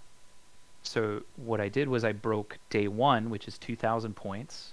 The only restriction was you can't have any flyers that don't have a transport capacity, because they would be busy in dogfights as everyone else is trying to land. Hmm. To set up, and so we called day 1 landing party. So it's loyalists and traders landing on the planet, trying to set up supply zones, trying to set up forward operating bases, Hmm. and secure LZs. So I Hmm. looked at the missions in the book, the 3 missions in the book that would represent some sort of action like that, either taking the guns, or landing and securing a landing zone, or trying to push through to rendezvous with other loyalist forces, etc. Like anything Right. that missions that you could create that narration in your head for. Right. Right. Um, and I'll come back to that, because day 2 I've actually got an example. Like, a couple guys came up to me and told me about the story that they built for that game that they were playing. Right. Um, and and so they could choose their primary objective, and I gave them all a campaign contribution record, which had up to 6 engagements on it that they could play. And you first had to choose your primary objective. So day 1, like, you could choose onslaught as an example, but your opponent might choose one of the other missions, right? Uh, I Yeah, I like don't know my that. rule book right now, but Because there's always a fine line between giving the players, if you're running a campaign, right? There, I always found that there's that fine line between giving your players agency, but also at the same time, you don't want that agency to have turn into a steamroll effect, right? It's yeah, because they want this, and then now you're, um, let's say loyalists, are beat the traders, right? And now the traders are on the back foot. A lot of times, you might see there's that steamrolling effect. I don't really know how else to yep, explain it other than that, but yeah, yeah. but No, you're but but but exactly right, and but then the and alternative to that is okay. Well, here's this narrative thing, and regardless of what you do, this is the path, or the train, or the pathway to the whole campaign, and how it ends has already been determined. And not to say yep, that either one of those is bad, but there's always that weird, like, which direction you're gonna go. And I like how you're almost riding the fine line between both of those. I yeah. really like that. Yeah, Where so you're, and it Mhm. worked out very well, because spoiler alert, like, traders won day 1, but they did not win day 2. Mhm. Um, and that's even with like a slight advantage for the traders. Right. So day 1 they could choose the primary objective of onslaught, shatter strike, or tide of carnage, Mhm. but they could only choose each primary objective once through the day. So they can't play onslaught like 3 times if their army just happens to be really good at doing onslaught. I But see. So you had to give them a sense of agent, or not agency, but you have to give them an eclectic choices where you can't just yeah, I'm a meta build to this. yeah, You're getting rid of that exactly. element of things. Yeah, but then what I Mhm. think it also did in a wide number of cases is it kind of balanced the game a little bit. Mhm. Because how many times it always seems to happen in some way, shape, or form, you end up against, on just the right mission against the right opponent with the right deployment zone that you're like, I'm gonna fucking crush this guy, Right. right? And you might be really excited or you might feel shitty about that. Depends on who you are as a person, I guess. Um, but now that guy has the ability to mitigate that because he'd be like, shit, like, you know what, this guy's probably going to pick Onslaught. He'll probably be really good at it. But if I pick Shatter Strike, I get a good chance of at least tying him up, right? Mm. And Because they can and see the situation and be like, okay, this is what's gonna level the field for me a little bit. and there's almost a sense of realism to that as well. If I may kind of put in my 2 cents or just my initial thoughts on that, Mhm. is that a lot of times when you get into when you're on the battlefield in real life, right? There's the common mission objectives. Okay, hey, we need this. We need to take this airport. We need to take this LZ. Whatever it is, Yeah. Yeah. right? But just because that's the overall, I would say, goal, right? The mission objective. That how the two belligerent parties go about it may be 100% different. Mhm. So we can use the Battle of Kiev as a good example of that, right? So I believe it's a Hostomel airport, right, where the both it was a pivotal, or I should say, it was an important part of both belligerents' objectives, right? Yep. War objectives, overall war objectives, Mhm. right? However, how they went about that process was 100% different. The Russians wanted to take the LZ, they wanted to take the airport, right? So that they can then bring in support via airlift, right? Yep. Hey, we're going to drop in support, we're going to drop in all of our supplies and whatnot, and then we'll continue that push towards the capital. Yeah, The yeah, exactly. the Like we the used the the Canadians to do in Afghanistan. Yep, We and dropped then the as Canadians to secure Kandahar Airport, and then the mhm. U.S. was able to come in and land. Exactly, and then when you get to the Ukrainians, the airport was just as important to them, but then the thing was that they didn't want the the Russians to do that. However, how they're even though the engagement, the battle of Hostomel Airport was the same engagement, the objectives were 100% different. There was, Exactly. let's bleed out the Russians. Let's make sure that we're going to take as many bodies as we possibly can while they're trying to take it. And then if we lose it, right, we're Yep. going to render the airport Useless. useless. Yep. And so Exactly. again, So same keep that in engagement, mind. completely different Yep. objective. 100%. I like And how you so did that. You brought that into the Heresy. That's so awesome, dude. yeah. So and again, I kind of hijacked that idea in some way, shape, or form from somebody else. I just can't remember who, and so I'm sorry for that. But and I don't know if they had actually brought it to life on the page yet, or if they had just thought it up and then handed it to me and then I did it. I don't know. And again, I put my spin on it, so I changed it a little bit. But then what I did was, and those determine your victory points. Your primary objective determines your victory points. That's whether you win or lose. And as I mentioned, if you win, you get 3 campaign points. If you tie, you get 2. If you lose, you get 1. Then you can choose 2 secondary objectives. And so I listed the ones that were from the book, which was Slay the Warlord, Attrition, Last Man Standing, Price of Failure, and First Blood. And you could choose 2 of those, and those would net you a campaign point if you achieve them. And let's say you have something like Decapitation Strike, which would accelerate your victory points on the Slay the Warlord. It would accelerate your campaign points instead. Huh. Right. But there was, again, another option for empowerment here, which is faction-specific secondary objectives. So you could take, in lieu of one of the book secondaries, you could take one specific to your faction. So I wrote up full objectives for the loyalists, which included all 18 legions, Mechanicum, Solar Auxilia, and Talons of the Emperor. And those objectives have either or conditions. Give me an example of one, if you have one. Yeah. I'll pull it up here. I'll pull up the Trader objective pack because it's the closest one. So, for example, Emperor's Children. Gain 1 campaign point if you kill the enemy warlord in a challenge, or if you win more challenges than your opponent by the end of the game. I like that. So you're not stuck with just one track. There's multiple ways to achieve it. I like that. But they would, I used their warlord traits and legion traits to inform those, right? So Iron Warriors gain 1 campaign point if you finish the game losing more units than your opponent, or kill more vehicles /dreadnoughts /automata /fortifications than your opponent. I like so that. So kind of Perturabos Tally or Siege Warfare.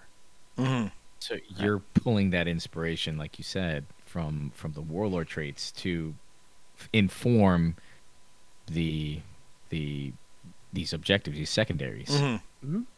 Yeah, Oh, and awesome. And I did the same thing for loyal Trader versions of Loyalists. So like Dark Angels gain 1 campaign point if you win against a Loyalist Dark Angels player, or if you kill more Dreadnoughts or Automata than your opponent, to kind of represent the monster killing traditions of Caliban. Right.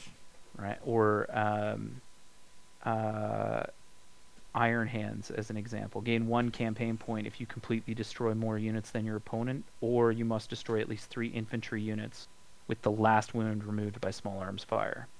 So strength 7 or less. Right. So more like Red Talons going fucking renegade. Autek more just irradiating shit like crazy. Dude, that sounds sick. Yeah, like Raven Guard, gain 1 campaign point if you tie the match, or lose less units than your opponent does. as a Trader one, as an example. And I was kind of thinking about things that the Ashen Claws would do when I was doing that. And I had one for Knights as well, actually. But anyway, same sort of thing, right? Auxilia, gain 1 campaign point if your opponent fails to make it past the halfway point of the map, or lose more close combats than your opponent. Because it's you're just using them as fodder. We're just here to tie shit up while the Marines do the real work, because we're just crazy fanatics. It looks like what you're doing is that even if you're rewarded for essentially doing something that may not be beneficial to you on the tabletop, because it's playing into that narrative. So like the Auxilia one, if you lose more close combat, you lose more fights in close combat than in that battle. I like that, because it shows that it really kind of ties you in, or what's a good way of putting this? It allows you to buy into empowers you. It empowers you and makes you want to buy into the narrative, because it's not about you winning all your games. It's about helping out the cause. It's about exactly. I like that. Exactly, right? So you might look at this mission and be like, fuck, there's no way I'm going to win this. So he's going to get 3 campaign points for sure. But I can do, the Price of Failure or First Blood, and I'll do my Auxilia one, which will hold that, and then that'll give me 2 campaign points right off the bat, and then I'm at 3 campaign points. So I've almost mitigated their win. Yep. Exactly. Right. Now there was a mechanic as well that I kind of borrowed and tweaked from someone as well that was in that same group chat, and this is a way that you could maybe turn that around for yourself, and it's called the Remembrancer mechanic. So when everyone signed up, or when they registered, I should say, they got their usual lodge coin that I give out at every event that I run, which isn't anything special. I just 3D print a Loyalist and Trader coin, and that's the lodge coin. And if you attend any of my events, you can trade that coin to your opponent for a reroll. And it's just kind of in-event currency for things that I run, right? So if you went to Hecate here in Edmonton, and then you went to LVO last year, and then you went to Istvan 5 last year, and then you went to LVO this year, and you go to Beta Garmin this year, you'd have 5 campaign coins, 5 and lodge they coins. stack. and they stack. So like you could have one Mhm. game where you're like, fuck, like I really need this. I really need like my warlord to not die here. You can just Mhm. keep trading him coins for a reroll because at the end of the day, it puts a reroll in his pocket, Right, right. right? Because he's got the coin And now. he can bank that. Yep. Yeah, exactly. He can bank that. So like there was one guy by like the end of day 3 who had 4 like fucking like 3 or 4 lodge coins because he brought his from last year and he got his and then he got 2 more through the day, right? Wow. Mhm. Yeah, and so like it stacks. Maybe he needs it, maybe he doesn't. But then these guys just they have to carry around their little thing of coins. But I also 3D printed a whole bunch of male and female remembrancers. Mhm. And so everyone got a remembrancer. So they got a free miniature for showing up to the event as well. Right. That's And awesome. this miniature actually had utility. So it wasn't just like, hey man, here's a free miniature. I don't know, be happy about it. Uh-huh. Throughout the campaign, day 1, 2, and 3, they could contribute additional campaign points to the war effort through the utility of the remembrancer, because the remembrancer would, in effect, as they did in the Great Crusade, create propaganda. So your Huh. ballistic skill and weapon skill 1, they were strength 3, toughness 3, 1 wound, initiative 2, leadership 5, and save 6+. They were equipped with civilian clothes, a pictor, and a network box. They had 3 special rules, which was divine purpose, picked capture, and network upload. Divine purpose meant that the remembrancer can never be targeted by attacks or be subject to challenges or precision strikes, and must begin the game attached to a unit. They are, however, affected by blast, templates, sweeping advantages as per normal, and any like additional wounds that would pour over onto the unit would pour over onto the remembrancer. They just can't be deliberately targeted. I The see. remembrancer has a 4+ invulnerable save that can never be modified or ignored. And this question came up at the beginning. You can't like elect to just tank all your saves on your remembrancer. Like they have to be the last thing that takes a save, unless see. it's like barrage or something. And the remembrancer must be alive on the board and not falling back at the end of the game in order for them to score any of their campaign points from the picked capture that have not been uploaded. So the picked capture is they use the pictor, and they use that to create propaganda for the war effort to help inspire more and more people and demoralize the enemy. And so the following campaign points are awarded for each of these events that are witnessed by the remembrancer within line of sight of the model and within 18 inches. And the That's fall of the sick. enemy warlord, 3 campaign points. The sweeping advance of a retreating enemy, 2 campaign points. The death of an enemy character by a duel, or like so in a challenge, 1 campaign point. And the capture of an objective from the enemy, 1 campaign point. That's awesome. So Eh. basically, narratively they're taking an account of what's occurring on the tabletop, which will then go towards whichever's respective side's propaganda department Exactly. to help promote the war effort. Exactly. And then so because they might die, there is the network upload option. So you can upload the data to the ships through the pictor in the network box. This will effectively save your progress. The remembrancer and any unit they are attached to may not move in the controlling player's movement phase or shoot in the controlling player's shooting phase for that turn. They can still react and charge as per normal, but it does not itself trigger any reactions in those phases. I see. So the action itself does not trigger any reaction. So it's essentially like they hunker down while he tries to upload to the thing. So one example we had was, I think it was Blake. Like he was surrounded and his remembrancer was in that unit and he knew he was fucking toast. And he had like 5 campaign points from the remembrancer banked up. So he didn't move or shoot with that unit. He uploaded the 5 so that way he made sure he could keep those 5. And then when he got wiped, he didn't lose that. Right? He got to keep everything. it. He saved your progress. It's Yeah. hitting save on your game essentially. Yeah, exactly. That's right? cool. I like that. Yeah, so they could do Dude, that day 1, day 2, day I might 3. steal that idea for just a local Yeah, sure. campaign that we might do. That's so sick. I love that. So pretty much everyone liked that. 75 out of 76 had something positive to say about it. One person sent an email afterwards and was like, I don't understand how a remembrancer could affect the war effort. It's dumb. And it was just kind of like, okay, thanks. I mean, just look at any sort sorry of you didn't have propaganda. fun, man. Yeah. I mean, I guess the rebuttal to that would be just look at any sort of war effort that's ever really occurred. I mean, throughout history. I mean, we can even look at the Battle of Thermopylae, right? The Battle of Thermopylae, it was by all intents and purposes a loss by the Greek side. However, even though it was a tactical loss, it was a strategic win specifically because of the propaganda that came about as a result of the loss. And so I think that would be the easiest example to show how a remembrancer, quote unquote remembrancer, in real life in history has played a huge role into the determination of the morale of a side in a war. Yeah.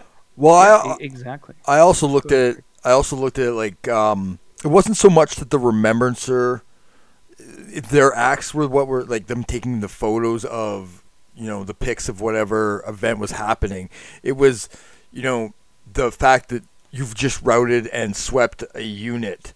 That was helping the overall, and it was just being recorded. That was a record of that monument, that moment in time, and I mean, from everyone I spoke to, the remembrancer mechanic was loved.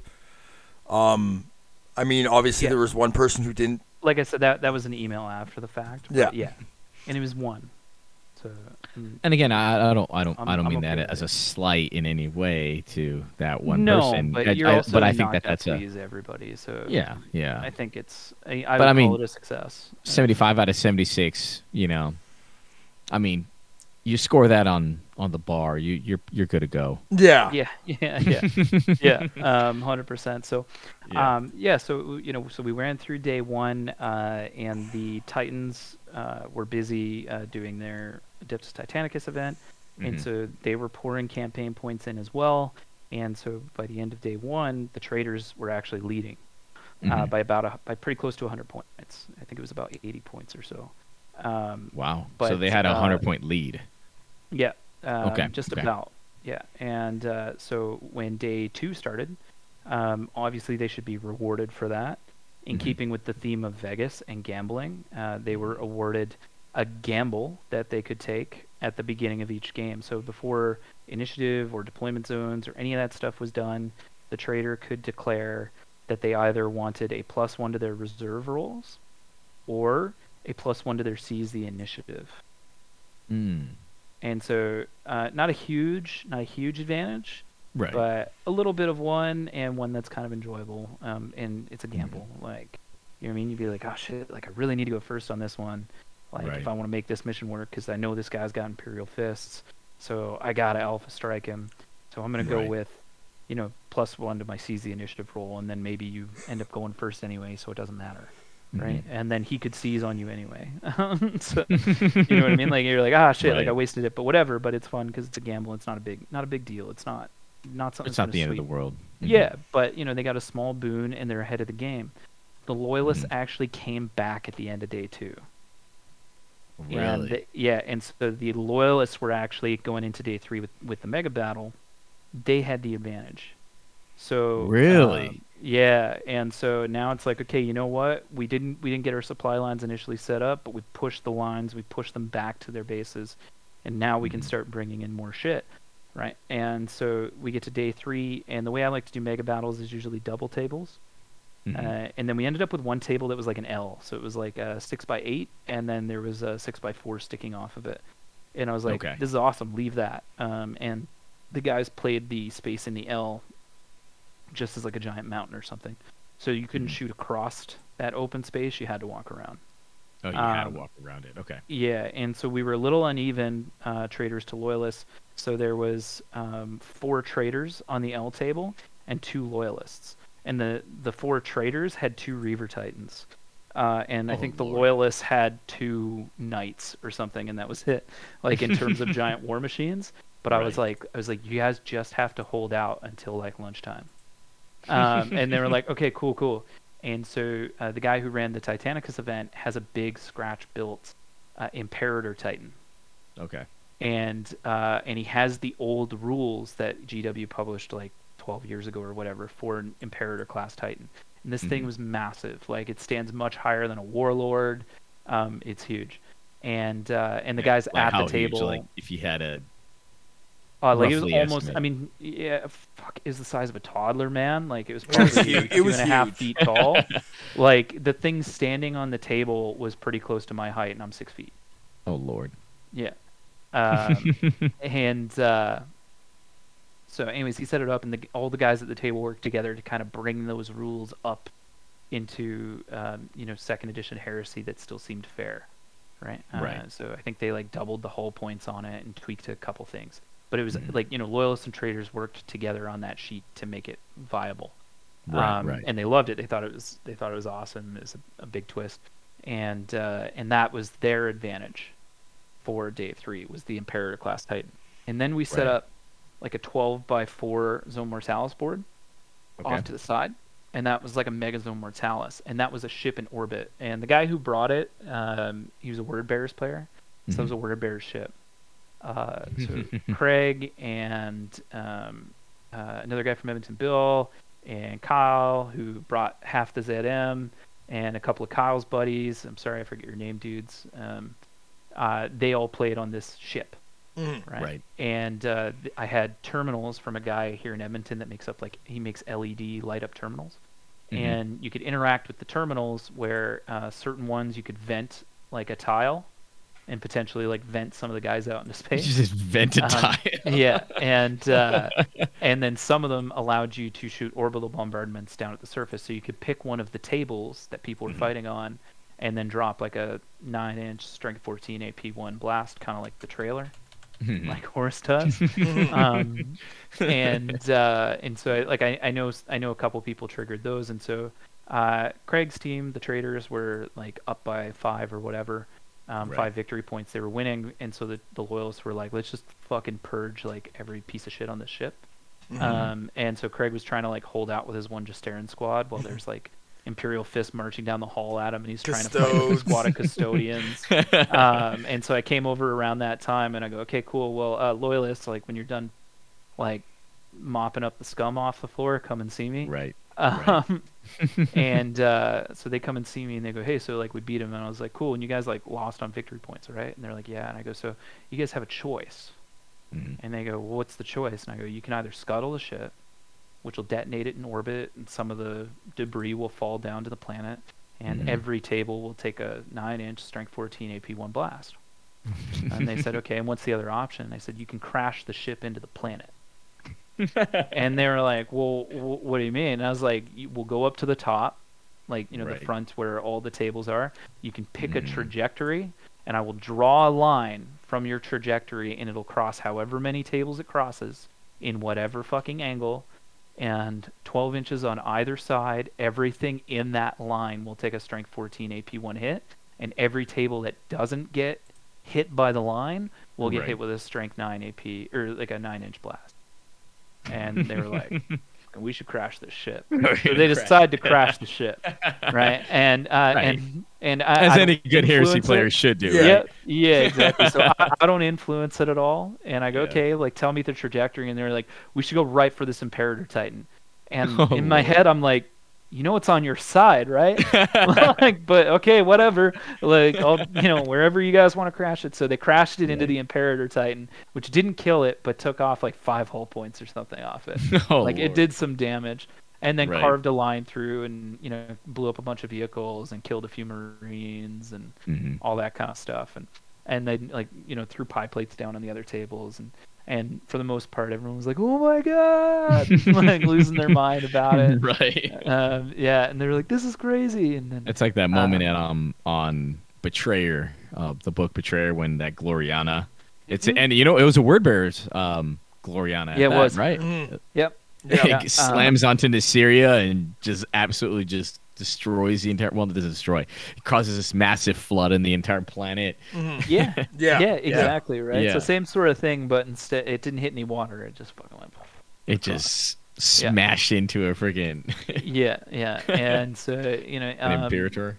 Yeah, exactly. So end of the day comes, like everybody's like, they're elated. They had a good day. They played through their mission. They on day 3 they got to choose each person got to choose their primary objective as well, and so they would typically coordinate even on the mega battle. Yep. But it was different primary objectives, like stuff that I made up, right? Like engine killer or wingman. So like gain a VP for each flyer you remove from play. Got it. Headsman, like for every enemy HQ or Primarch you remove from play, you get a victory point.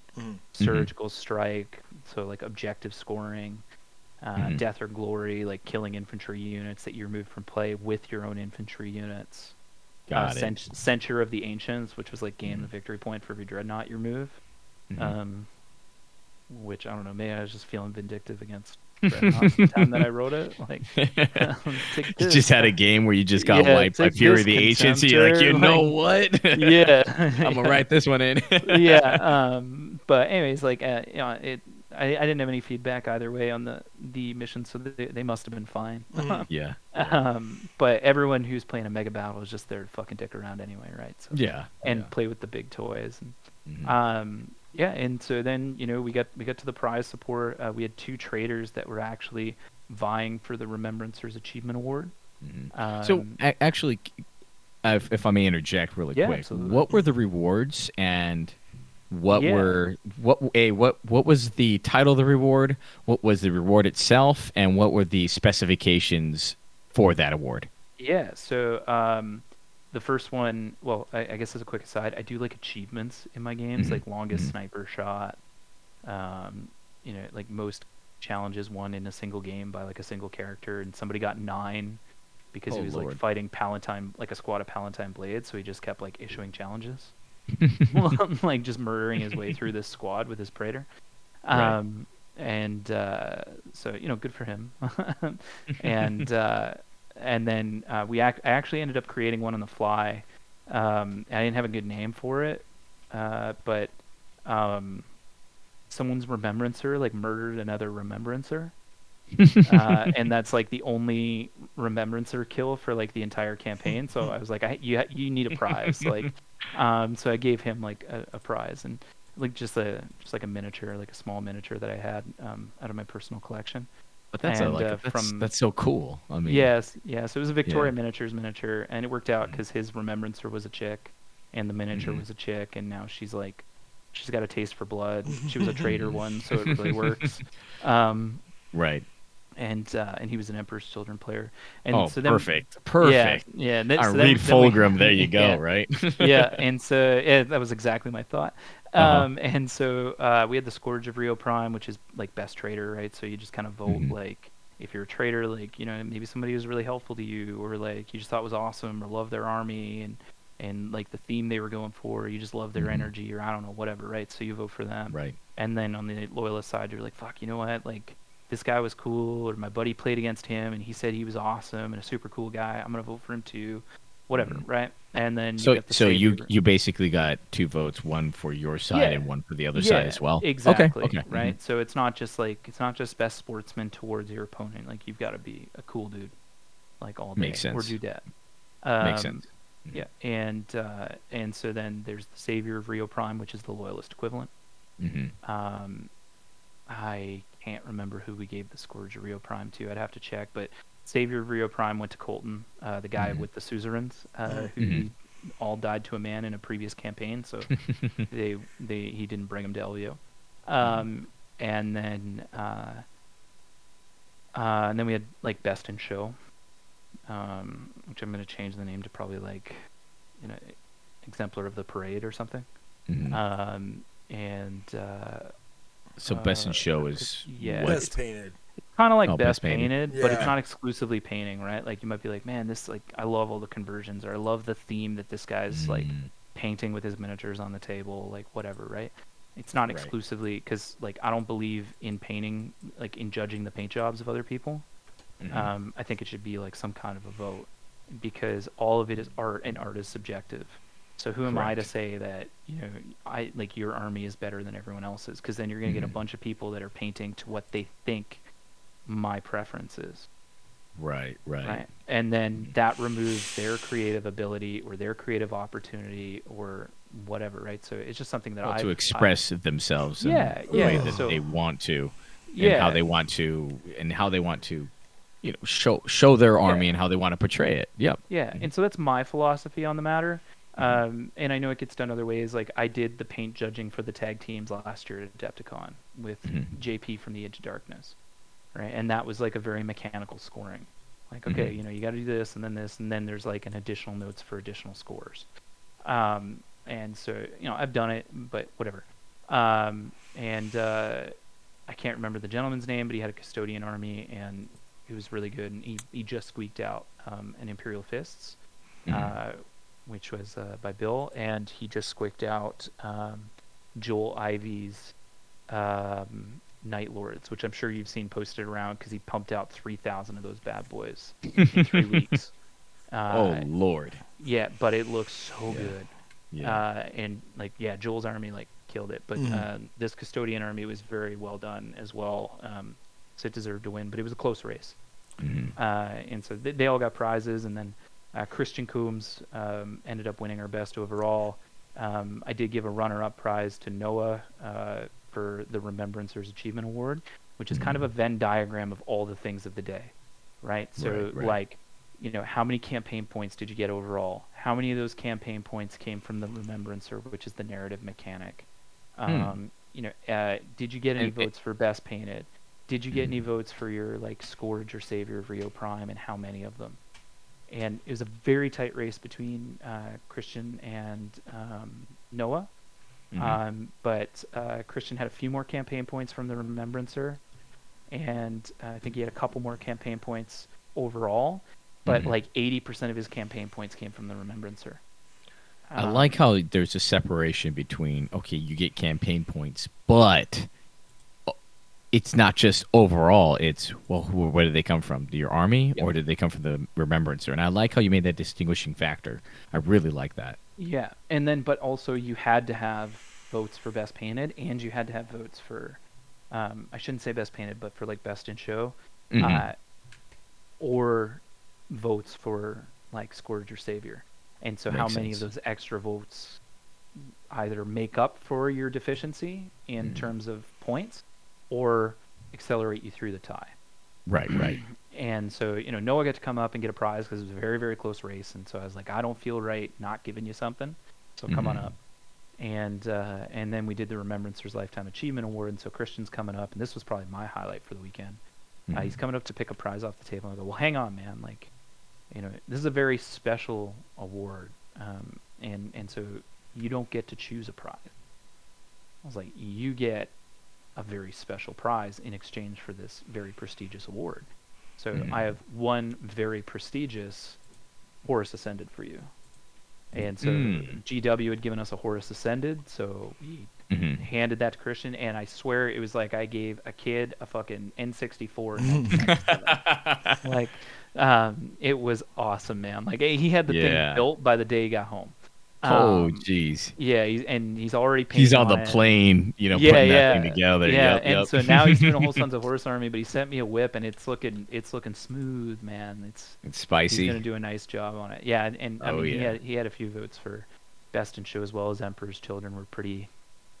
And we had a few people who actually painted their Remembrancers like between the Friday and Saturday. So between getting them Friday and then showing up for games Saturday. Oh shoot! So they're literally in their hotel room. Like, yeah, we had at least 3 people slapping slapping paint on their Remembrancer in the hotel room, and I was like, how "Damn, cool is dude! that? Like, hell yeah! Like, I should think up an award for you." And then we just did door prizes for the rest of the stuff.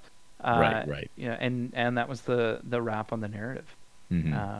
So it all came out, and that's the kind of thing that we do for that. But now I know, because of the actions of this campaign, I know where the story's going to go and where to jump off from on the next. So what you're going to be doing is that you're basically getting from LVO 2021. You built on that to forge the narrative for LVO 2022, right? No, and there wasn't one in 2021. So I took over in 2022. Yeah. Oh, I'm sorry.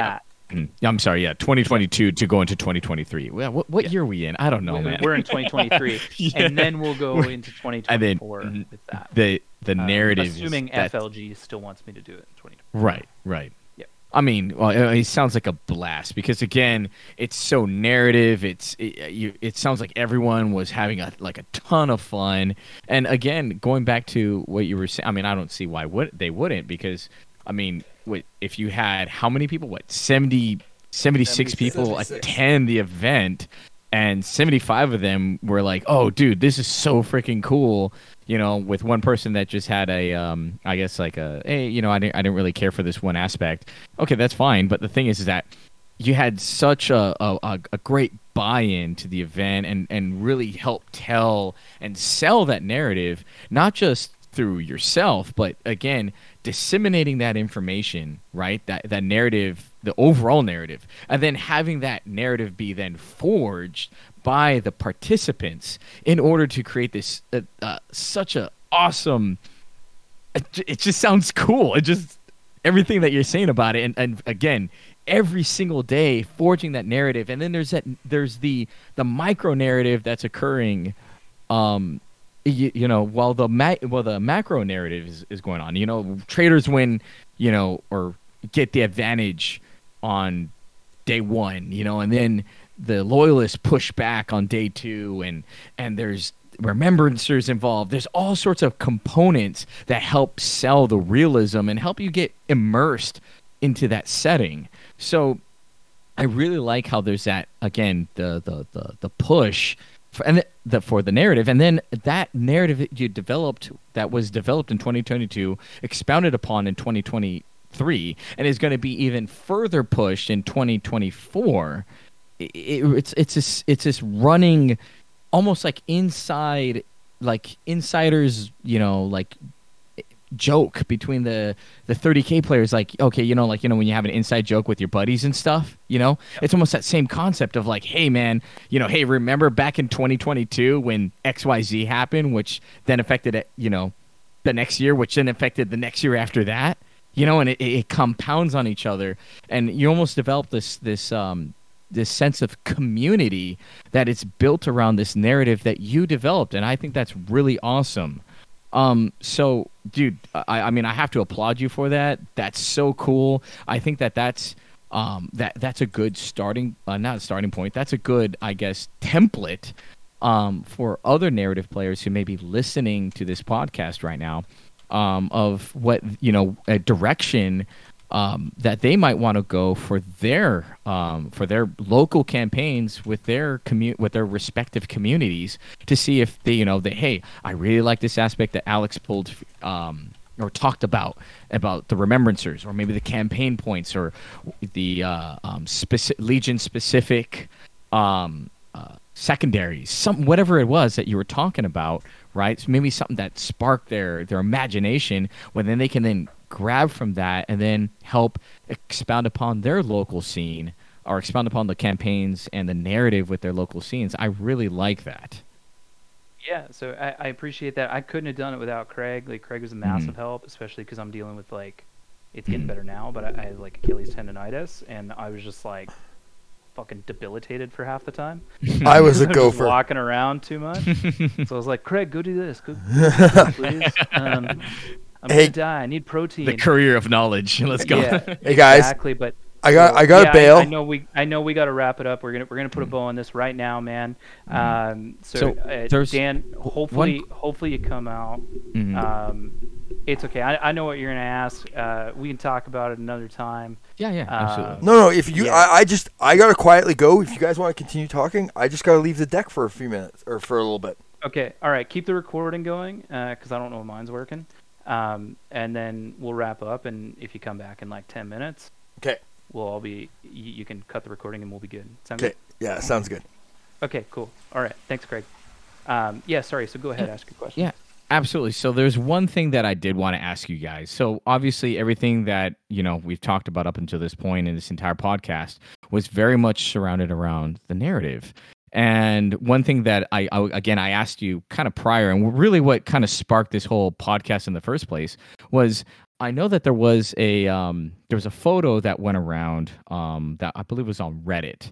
And it showed a photo of a very, I would say, non-narrative list, two lists that were very, very, I would say, yeah, they're very optimized lists that, that didn't run, I guess, it there was some questions that went out about that, like, well, what was going on at LVO itself? So what? And I know there's some sort of just I mean I didn't know Yeah, because I wasn't there. So yeah. why don't you kind of explain that Yeah, and yeah, yeah. at some point, because we did do a small competitive tournament on the Sunday at Hmm. player request, wasn't very large. We had 6 players, Hmm. and they wanted to do like a no holds barred, like let's see how nasty we can get with each other, and Hmm. top dog comes out of the pile with the bone, and so we said okay, we can do that. Like we can run that on the same day as the mega battle, and then we're not chewing into resources, Hmm. and folks can try that. Hmm. Um, and so the picture that was going around was a Fury of the Ancients list with like 3 Derrideos versus a drop pod list of Dark Angels. Right. And the Fury of the Ancients player had actually played the first 2 days of the narrative with a Death Guard list, so he didn't. Hmm. He only played that list on the third day, and it Hmm. wasn't in the mega battle. It was exclusively in that. But at some So point, the it was photo like a got separate shared.